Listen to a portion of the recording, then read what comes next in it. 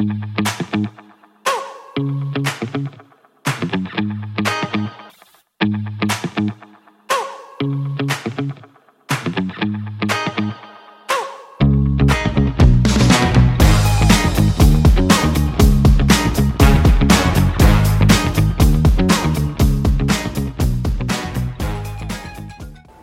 I am Tony Silvera, and I welcome you to my evening devotional. This week, I've been talking about guilt, and on tonight's episode, I'm going to teach you how to clear your guilt. First of all, let's start by seeing what Jesus Christ did for all of us. In 2 Corinthians 5:21, it says, "For God made Christ, who never sinned, to be the offering for our sin, so that we could be made right with God through Christ." So Jesus Christ was the offer for our sin, for my sin, for your sin. This means that our debt of sin towards God was paid in full. Paul expands on this subject in many scriptures, and in 2 Corinthians 5:21 on the Amplified Bible, he made Christ, who knew no sin, to judicially be sin on our behalf, so that in him we will become the righteousness of God. That is, we will be made acceptable to him and placed in a right relationship with him by his gracious loving kindness. The Amplified Bible explains this perfectly. It says that God made Christ to judicially be sin on our behalf. So Jesus becomes sin. Not only he becomes sin, but he becomes guilt, because all the guilt associated with sin was taken away. In 1 John 3:5, it says, "You know that he appeared in order to take away sins, and in him there is no sin." That there is no sin in Jesus. He is blameless. And also, Jesus doesn't know guilt, but he took upon himself our sins and our guilt also. He committed no sin.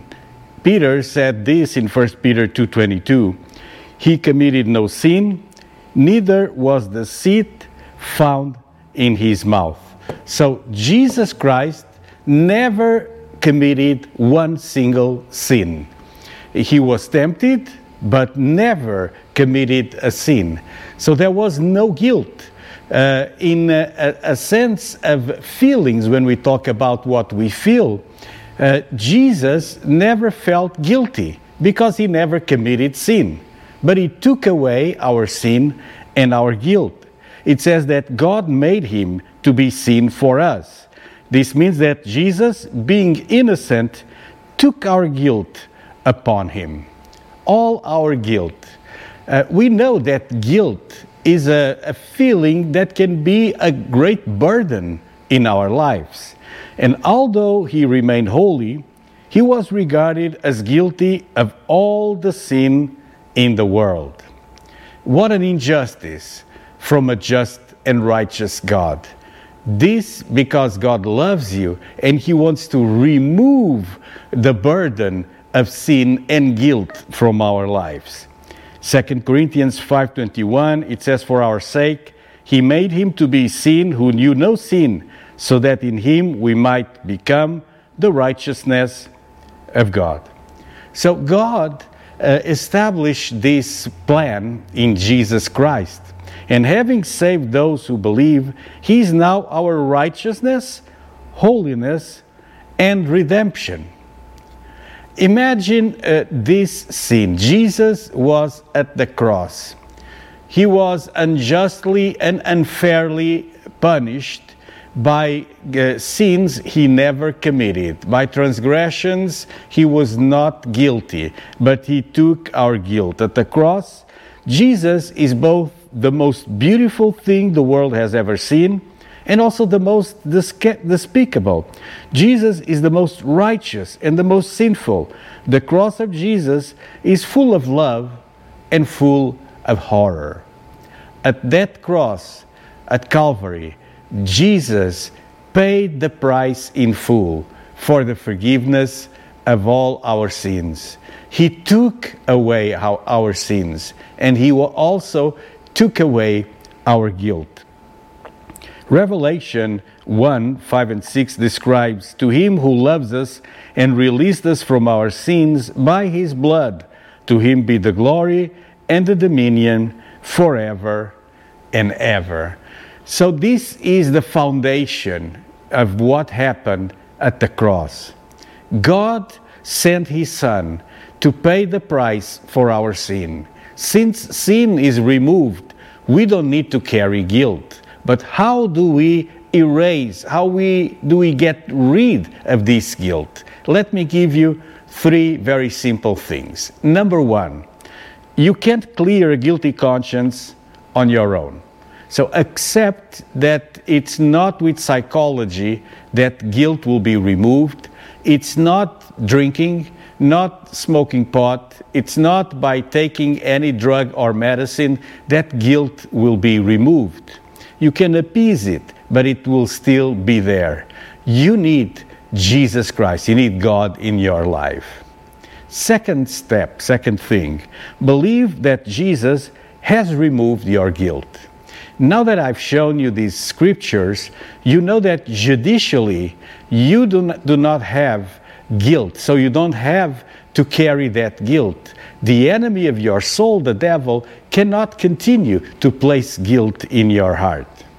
And finally, the third thing I want to tell you, confess your sins to God and release your guilt. This way, you'll be able to clear completely guilt from your life.